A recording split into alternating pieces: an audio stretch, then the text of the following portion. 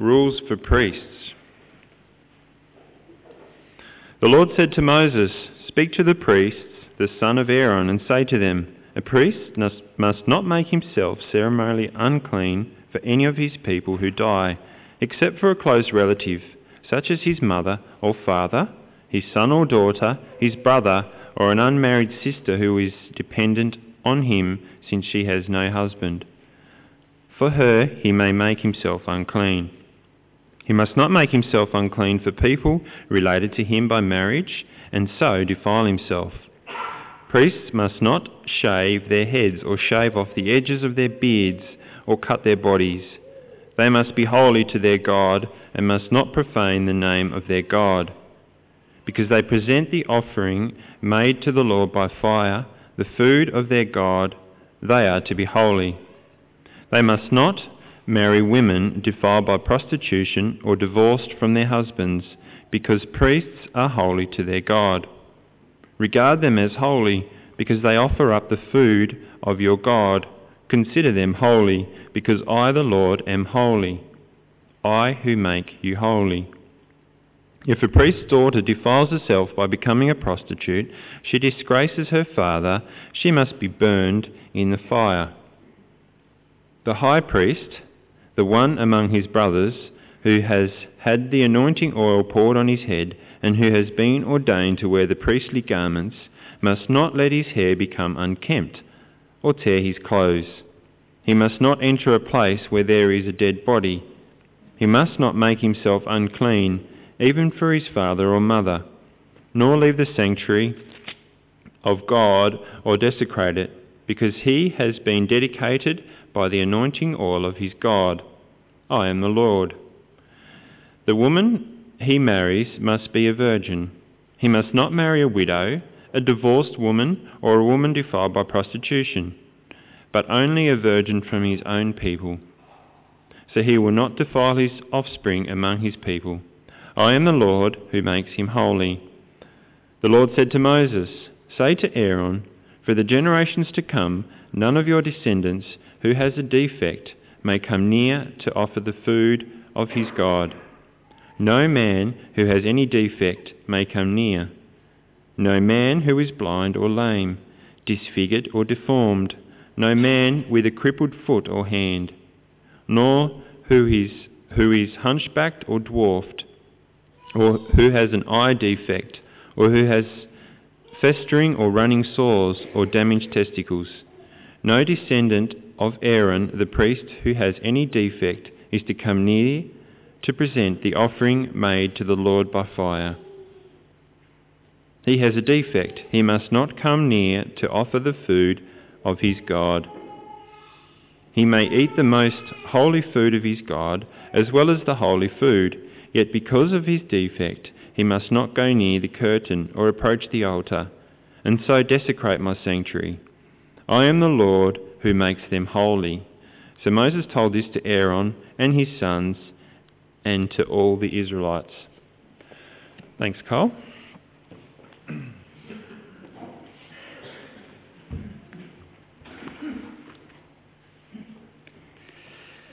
Well, it really flies in the face of Victorian sensibilities, doesn't it? The old Leviticus. You know, it doesn't keep anything kind of subdued like old Victorian England.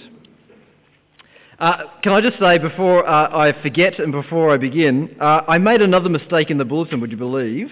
I can't believe this. So last week I said this thing about this fallacy, and then I tried to correct myself in the bulletin. I got it wrong a second time. And I was like, I can't believe it. I'm such an idiot. Anyway, it should be the fallacy of affirming the consequent. Okay, that's clarified now. If you know what I'm talking about, great. If you don't worry. Leviticus. We're looking at Leviticus 21 and 22 this morning, and we've been looking at these the chapters 17 on for the last little while, for the last few weeks, and we've covered a whole lot of really sort of, I guess you might call it, practical topics like idolatry and sex, imitating the holiness of God, loving our neighbour, Last week we did concepts of justice and punishment. And today we sort of flip back to some of the early themes of the book of Leviticus, some of the kind of imagery about priesthood and cleanness and sacrifices and all that kind of stuff. And that might seem a little bit odd to us, to sort of put among all these sort of moral sort of ideas, to put things about cleanness and ceremonies and so on. But I think as we come to this chapter, we have to remember that those two ideas were really tightly connected in Israel's world, because the moral and the ceremonial kind of explained each other. And hopefully we'll see that as we go through. I have to say as we begin too that I think these chapters are actually really difficult. I have to say that I find them immensely confusing, and I don't really feel as though I've really come to terms with them myself. And so what we're really just going to be doing this morning, I guess, is just kind of beginning to stitch some of the elements together, to think about what God was saying to Israel, and to think about how that's kind of picked up and transformed by the gospel of Jesus. So I think the first thing in approaching these two chapters together is to work out what's the thread, what's the thing which ties it together.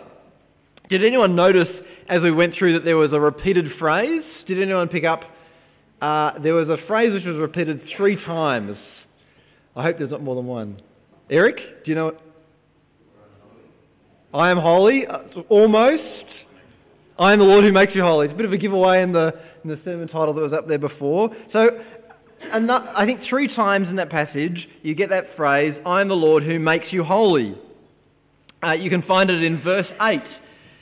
There it says, regard them as holy, regard the priests as holy, because they offer up the food of your God. Consider them holy, because I, the Lord, am holy, I who make you holy. Then in verse 15, you're talking about the high priest.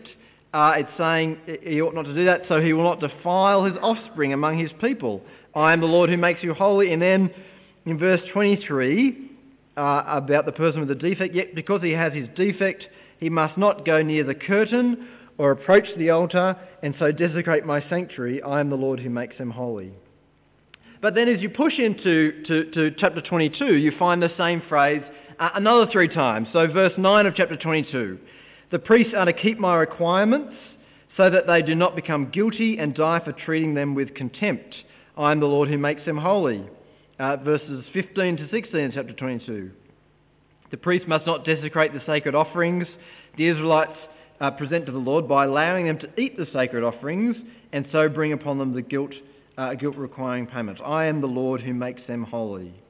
And finally, the last one is in verse 32 of chapter 22. Do not profane my holy name. I must be acknowledged as holy by the Israelites. I am the Lord who makes you holy. So, if you like, those repeated phrases, that repeated phrase holds these 2 chapters together. But what is the message, I guess? What's the kind of the basic idea? I think the most helpful thing to do probably is to summarise each of the 6 blocks which end with that phrase. So the first section is verses 1 to 9 of chapter 21, where it talks about a priest. He's not allowed to make himself unclean by coming into contact with a dead body unless it was a dead body of a close relative. The basic point behind that was that they couldn't go to a funeral, right, unless it was the funeral of their mother or father or a really close relative. Death was unclean, and coming into contact with death would defile the priest, and so he wouldn't be fit then for the presence of God. Verses 5 and 6 are about priests not shaving the edges of their beards and cutting their bodies. A few weeks ago we came across those requirements, and those practices were tied up with other religions. So the basic point is the priests weren't to defile themselves by sort of involving themselves in the religious practices of the nations around them. Verses 7 and 8 say that a priest couldn't defile himself by marrying a prostitute or a divorced woman.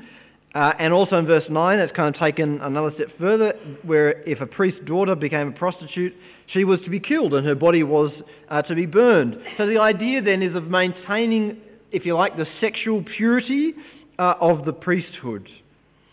The next section, so that's the first section, verses 1 to 9. The next section, 10 to 15, covers pretty much the same stuff, but instead of being about the priest, it's about the high priest. And these regulations are a bit more intense. So the high priest couldn't let his hair become untidy or tear his clothes. That's not a fashion requirement. But those things were bound up with mourning. So again, it's this kind of funeral thing. So again, the high priests aren't allowed to come into contact with dead bodies, but they're also not allowed to mourn in the typical way. They weren't allowed to let their hair go messy or tear their clothes as a kind of a sign of their mourning. But more than that, they also weren't allowed to go to the funeral of even their mother or their father. Right? So they weren't to come into contact with any death in any way, shape or form of another person. Moreover, the priests, we know they couldn't marry a prostitute or a divorced woman, but the regulation for the high priest goes a step further. He wasn't even allowed to marry a widow. Now that was morally okay for other people in the Old Testament, but the standard of the sexual purity of the high priest was higher, in other words, than for anyone else. He could only marry a virgin. Now these first two lots of regulations, I think, all point in the direction of saying that the priests, the people who served in the presence of God, had to be untainted by the world around them. That by coming into contact with death, by kind of defiling themselves sexually, they risked being defiled by their contact with the world around them.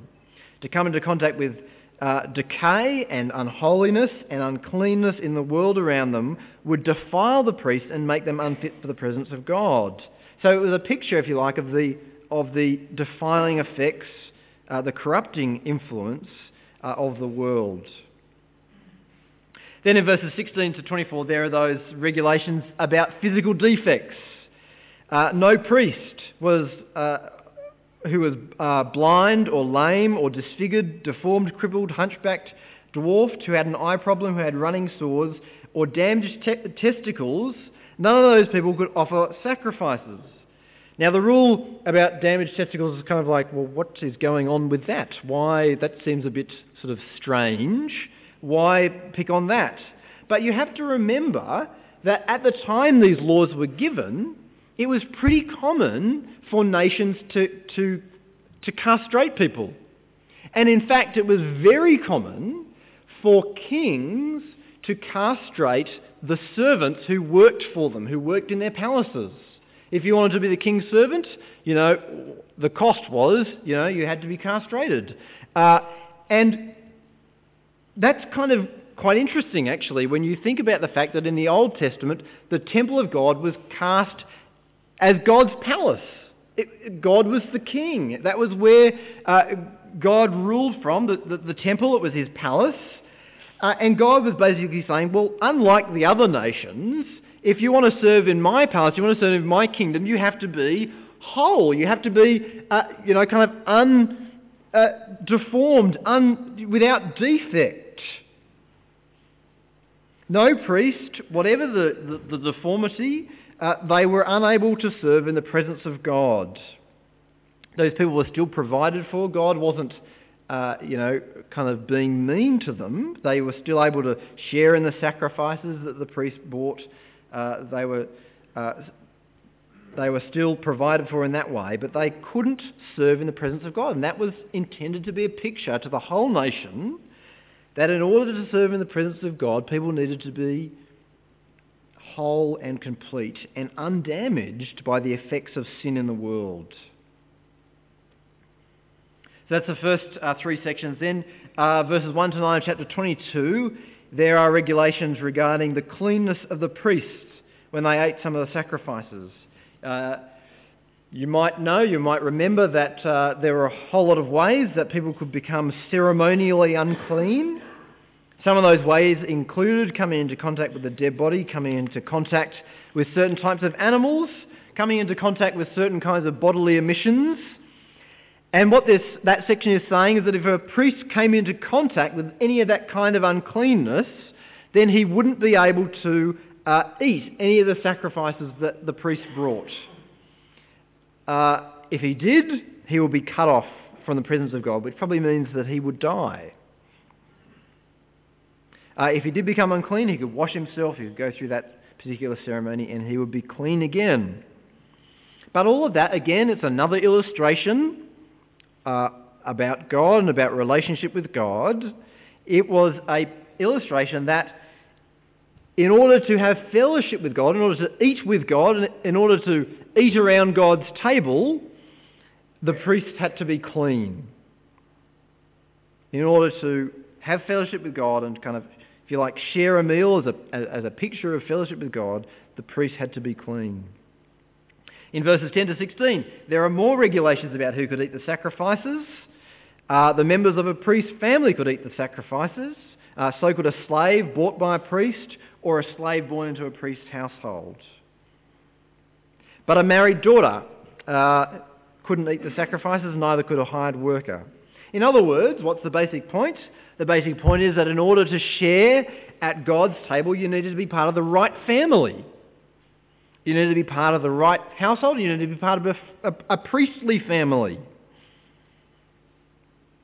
Finally, in verses 17 to the end of the chapter, there are regulations about the kind of sacrifices or the quality of the sacrifices which could be offered. Sacrifices with defects couldn't be offered. And if you go through chapter 22, you'll find that a lot of the same sacrifices that were given for a lot of the same deformities which kept the priests out, also the same deformities which kept the sacrifices from being offered. Animals with physical deformities were unworthy of being used as a sacrifice to God. There are some exceptions, part of God's grace, but that was the basic thrust. So there's a pretty brief run-through of these two chapters. And I suppose if you were to summarise all of those kind of pictures, all that illustration, what's the basic point? I think the answer would be this: everything which is wrong with the world cannot come into the presence of God. So death and sickness and deformity, they couldn't come into the temple, and that was an illustration of the fact that all the things wrong with the world, all the distortions that sin has brought into the world, can't come into contact with God. The key to understanding what this chapter is about and what it was trying to say to Israel, and hence this side of the cross, what it might be saying to us, the key is to realise that, as is the case so often in Leviticus, the physical world of the priests was an illustration of the spiritual world of Israel. The physical world of the priests was an illustration of the spiritual world of Israel. God had said to the people when he brought them out of Egypt, when he rescued them, he said that they were going to be a kingdom of priests. And the priests were a picture, they served as a picture of what the whole nation was supposed to be. What was the nation supposed to do? Well, turn to chapter 22, to the last few verses, to verse 31 of chapter 22. So verse 31, here's what they were to do: keep my commands and follow them, I am the Lord. Do not profane my holy name. I must be acknowledged as holy by the Israelites. I am the Lord who makes you holy and who brought you out of Egypt to be your God. I am the Lord. Right? God rescued them out of Egypt. He rescued them out of Egypt so that they could serve him. He made them holy. That is, he set them apart to serve him and to honour him. But here's the problem: that holiness was fragile. God brought them into a relationship with him, but there was this constant danger that they would dishonour God and they would turn away from God, and that their status as God's people would be taken away. The first section of these two chapters showed that their contact with the world could defile them and defile God and profane God. The sin which pollutes the world was in danger of rubbing off on them and distorting them and turning them away from God. The physical deformities were a picture of deeper spiritual conditions. Blindness highlighted spiritual blindness. Deafness highlighted being unable to hear and obey God. The uncleanness, the bodily discharges, the infectious diseases were a reminder that the hearts of the people were constantly spewing out filth and rebellion against God. The regulations about who could eat the sacrifices were a reminder that only those who belonged to God could share in the blessings that he had given to Israel. And the laws about sacrifices were a reminder that even though God had set these people apart to be his own, there was this ever-present danger that what they would give back to God was cheap and shoddy. Israel had this special privilege of being set apart to know God and serve God, but they were in danger of losing that. That danger was made clear the very first time any priests were ordained, back in Leviticus chapter 8 to 10. Do you remember Aaron's two sons? The very day that the priests were first ordained, Aaron's sons Nadab and Abihu, they did the wrong thing. They dishonoured God and they died. When we get to chapters 25 and 26 of Leviticus, we'll see even more clearly how fragile their position with God was.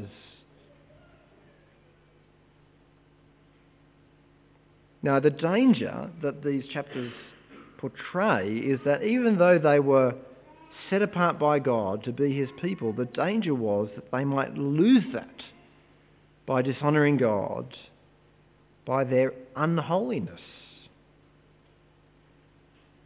But what about us?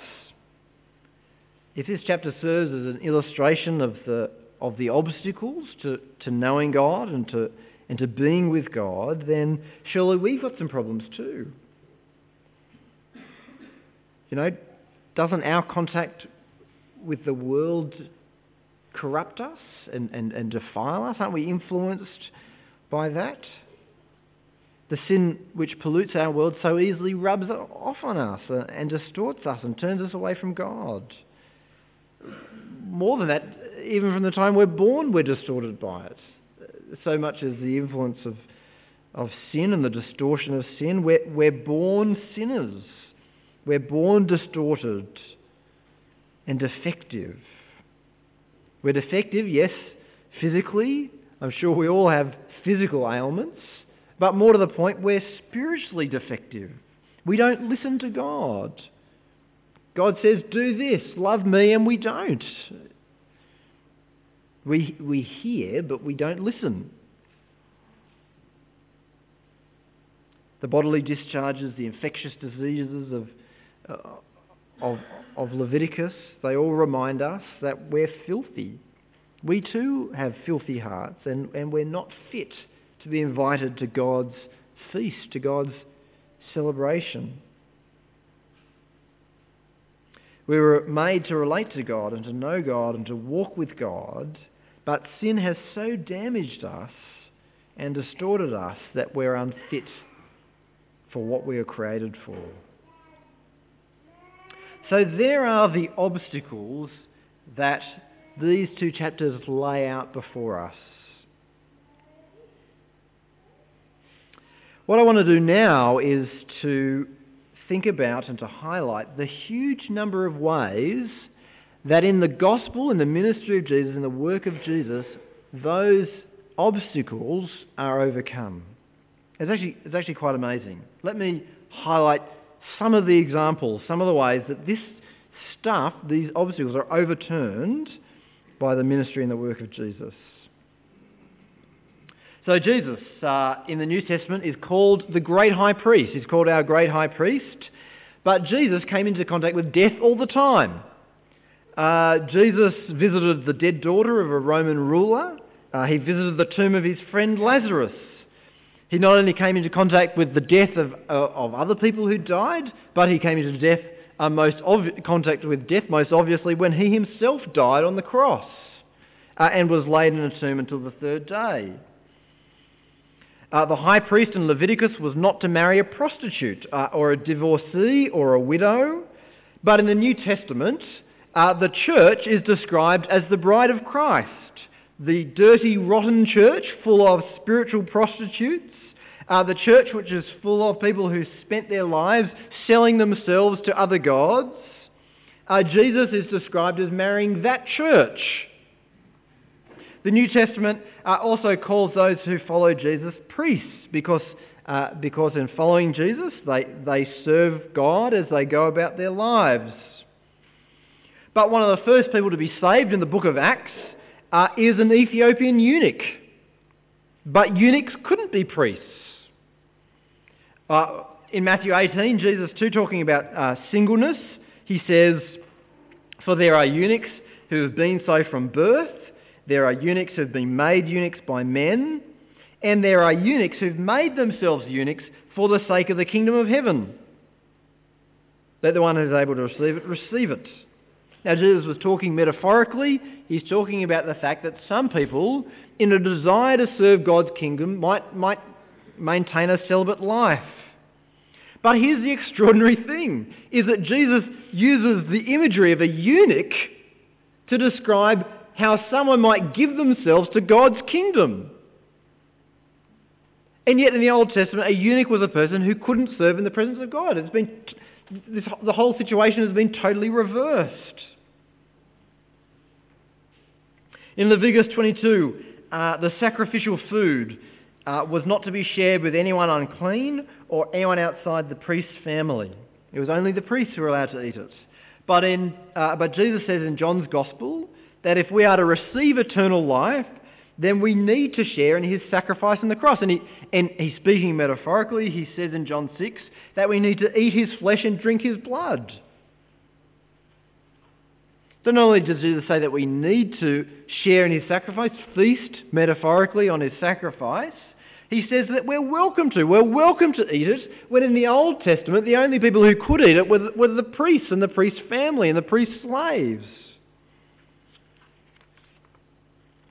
In Leviticus 22, imperfect sacrifices were forbidden, but in the New Testament the language of sacrifice is applied to our praise, to our confession of Jesus, to the giving up of our lives to serve Jesus, and we're told that those imperfect sacrifices are favourably received by God. One of the most astonishing examples of that is in, I think it's Acts chapter 10, when Cornelius is told by God that his prayers, this is the Gentile Cornelius, that his prayers have gone up before God, and the language for that is being used is the language of sacrifice from the Old Testament.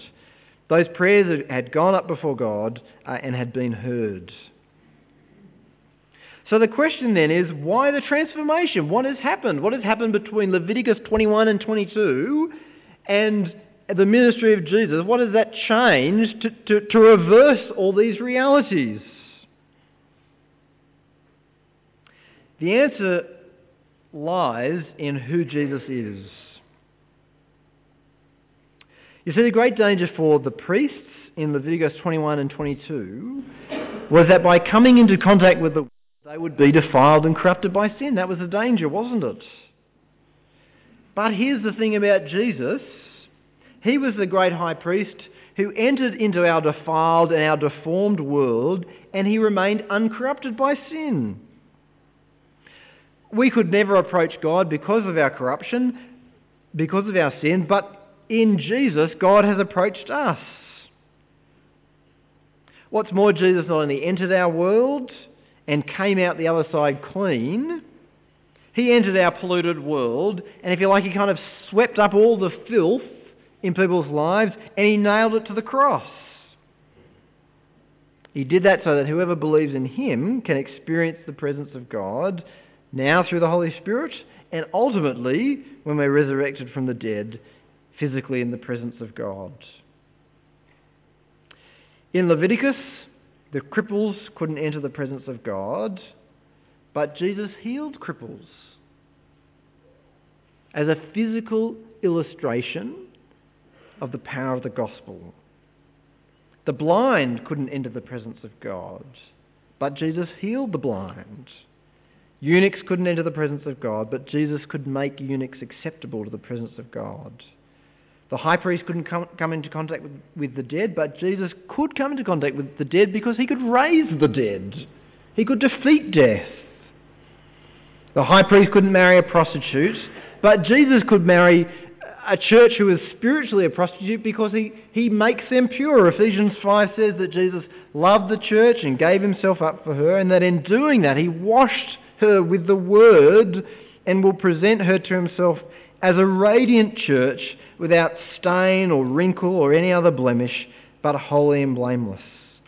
The benefits of the sacrifices couldn't be shared outside the priest's family, but in Jesus we're his bride. We're brought into his family. In Jesus we're his slaves. He's bought us with the cost of the cross.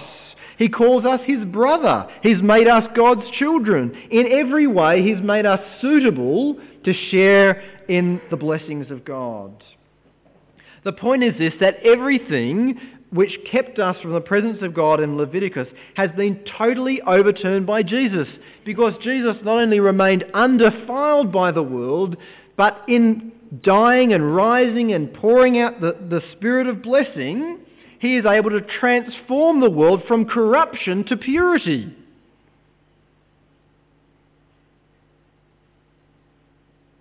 He remained pure, yes, but he is so powerful, and his death purchased from God the purity and the transformation and the righteousness, both now and finally, before God. So what does that mean for us? Well, I think there are two important consequences for these realities. What does it mean for us? First and most immediately, it means this. It means that if you want to know God, you need to know Jesus. Jesus is the only one who can bring the forgiveness and the reconciliation with God and the cleansing that you need to know God and to have fellowship with God. If you want to know God, you need to plead with Jesus to save you. But it means more than that, I think, as well. It means that if you do know Jesus and you're trusting and following Jesus, it means that even now you are holy. No matter how messed up your life is now, if you trust in Jesus to make that right, if you trust in Jesus to make you whole and complete and perfect and blameless, then even if you don't look at now, even if your life is kind of mucked up now, if you trust in Jesus, you are set apart for God. You are holy. And you will be finally transformed into that reality, because in Jesus, that's what God has promised. In Jesus, our holiness is not fragile, but firm and secure. That's the first thing. What's the other consequence? I think the other consequence is this. If we want people that we come into contact with to be forgiven and to be transformed and to be saved and to know God, then we need to introduce them to Jesus, don't we? That's the most crucial thing that we can do.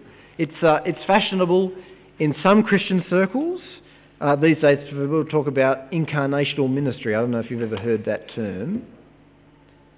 But the idea is that just like Jesus came into our stinking, rotten world to save sinners, that the way that we save people is by going into their stinking, rotten world, not so much to tell people about Jesus, but to do life with them, or to live alongside them. That's the way that we save them. But I think there's something really important that we need to remember. It's kind of obvious, but it's actually pretty easy to forget. And that is, you're not Jesus, and I'm not either. You see, you don't save people by living among them, in the same way that Jesus did. You save people by introducing them to Jesus. Jesus was the one who entered our stinking, rotten world and remained undefiled and conquered sin on the cross, and can bring transformation to the world because he pours out the Spirit. You and I can't do that. All we can do is speak true words about who Jesus is and tell them the gospel. That's not to say that we shouldn't enter people's stinking, rotten worlds and be compassionate and kind, but it does mean that if we don't tell people the gospel, if we don't introduce them to Jesus, then it's not going to change anything. The only way to move from unholiness and uncleanness to holiness and cleanness and righteousness, the only way is to know Jesus Christ. In the final analysis, these two chapters of Leviticus are a grand illustration, if you like, of the obstacles which stand between each one of us and the presence of God and fellowship with God, and the only way for those obstacles to be removed in our lives and the lives of other people is by knowing and loving and trusting God's Son, Jesus. Let me pray.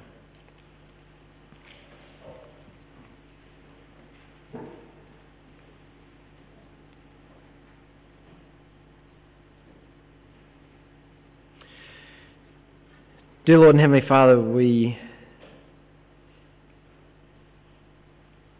often don't feel the tremendous separation that exists between us and you because of sin, between the world and you because of sin. Father, we grow accustomed to distance. We grow accustomed to sin. And yet, Father, we thank you that in Jesus Christ those obstacles and that separation has been taken away.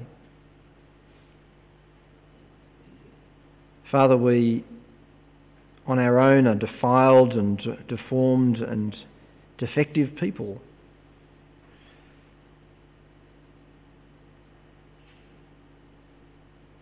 And so we pray that in your beloved Son, that you would rescue us and redeem us, that you would accept us, not because of who we are, but in spite of who we are, that you would accept us in Jesus Christ. And that accepting us, you would begin that transformation into his likeness. Father, please help us to put that message, the message of the gospel and the hope of the gospel before others. Lord, help us to do that with compassion and with great kindness. Lord, help us to take it not simply to the wealthy and to the well-to-do and the people who've got their lives together, but Lord, to the poor and to the broken. Lord, help us to take it to them, but help us to remember that it's the words of truth about Jesus which save people. Father, we pray that as we do that, that you would rescue and redeem people from Launceston, from our community, from our state and from our world. And Lord, that together they might be built up into a holy people who love you and who serve your Son. Father, we ask all this in Jesus' name. Amen.